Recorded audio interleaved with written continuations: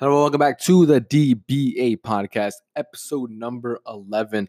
This one, I mainly want to talk about this experience that I had a few years back that really changed my perspective in terms of viewing who exactly is considered successful. Now, as you guys have heard me say before, I do not consider myself, being financially free and being successful in that area of life. For me right now, from my perspective, I'm just currently like living a comfortable, average life. And that's exactly why right now, I'm currently working on my own business, because within the past year I've actually just kept on working with clients, but never actually focused on growing my own business. So just want to also just shout out that my book Teen 10 will be available next week to order for free.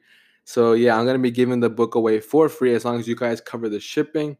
And we really look forward to actually launching that. And just like one kind of story behind that, I was actually supposed to launch that funnel last year, and I had all the pieces. I had all of the testimonials. I had the copy ready for it, but I never got around to actually launching it because I myself doubted, why would people want this? And I just kept on telling myself these false beliefs, these random stories, and I never actually got around to launching it to the public and launching it to my audience during that time period. But anyways, kind of getting back to the whole topic of this. So back when I was in my junior year of high school, you know, in Bayonne, New Jersey, this isn't considered like a very popular town. This isn't considered like a high class town. Now, one of my teachers was actually a Harvard graduate, and when we found that out, myself, my classmate, and some friends, we just thought to ourselves, like, what is a Harvard graduated teacher? Like, this teacher literally went to Bayonne. She went to the same exact school that I went to. Then she went to Bayonne High School, and she went all the way to Harvard. Didn't pay a single dime for her tuition. Yet it comes full circle, and then she ends up back here in Bayonne, working at Bayonne High School, having that Harvard degree. And initially, like anybody else hearing that, we just thought like, why? Like, is she dumb? Is she just like scared of doing something else? But no. What I later on found out is that it was her choice. She actually wanted to come and be a teacher in this community. And I basically found this out by simply going up to her after class and literally just talking to her and asking her, what exactly made you want to come back to Bayonne and teach here at Bayonne High School? Obviously, you have a Harvard degree. You could be making a lot more money than you get paid here. And her response changed my whole perspective on one, money, and number two, fulfillment. So basically, her story was that she was actually working at a like federal bank for a few years. That's what she had one of her degrees in. I think it was one in financing, and then she had the other one in English literature. And she was working there for a few years, but she just didn't really find it fulfilling. She wasn't really happy working at that job. So what she decided to do was come back to Bayonne, and at first she started working at a elementary school. And she later on told me that it's obviously not for the money, because there's been a lot of issues in Bayonne with the whole entire school district. So there's been more and more pay cuts every month, every year. And obviously, a teacher here is probably making anywhere from 35 to 55 grand per year, which if you kind of average that out, that's less than, probably like around $4,000 per month, which is like around $1,000 a week. And $1,000 a week does not go a very, very long way, especially after Uncle Sam comes in and takes his share. So yeah, taxes. But anyways, so she took a massive, pay cut in that sense to come over here back to Bayonne, back to where she got her start, simply to teach, simply to watch as these students grow and evolve. And that to me was the ultimate success in that sense because she was happy.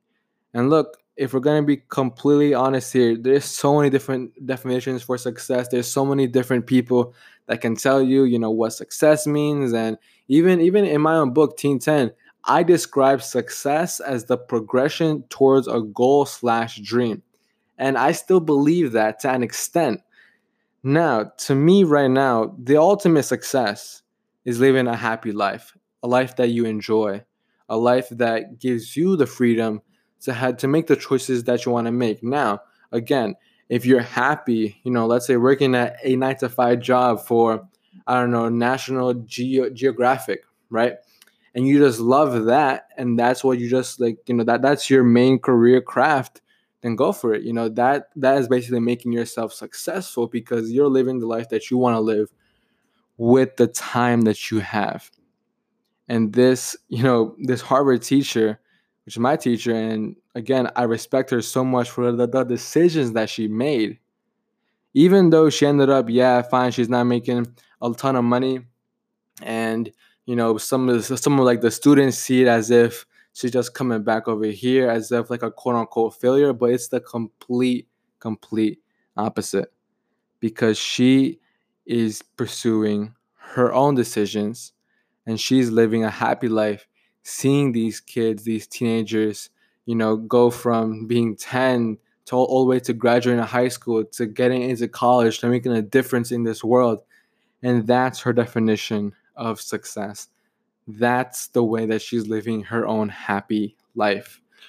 And what I'm kind of getting around to is it doesn't matter what kind of college degree you have, doesn't matter if you haven't even gone to college. And thirdly, it doesn't even matter if you didn't even go to high school.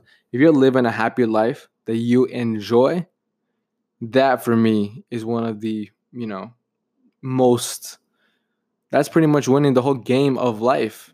Me currently, I am happy with where I am, but I am nowhere near satisfied. I believe that there's still so much more that I need to learn, so much more growth for me to go through. And number three, so many more experiences for me to have to get to that next level. That's from my own perspective, and I hope that you guys can all see that from both patterns. Somebody that's super successful doesn't necessarily have to have $1 billion in their bank account. Sometimes, even mom or dad can give you some of the best life advice. Just make sure that you know exactly who you're taking that advice from. Obviously, if your dad or mom is making $40,000 a year, you're probably not going to want, them to give you advice on making $1 million in the next year, So have that common sense, but just see it from both perspectives. You can learn different things, not only from the highly, highly successful, but even from the mistakes or the values of the current people at your level or a little bit higher. So guys, have a great day and I'll see you in the next one. Peace.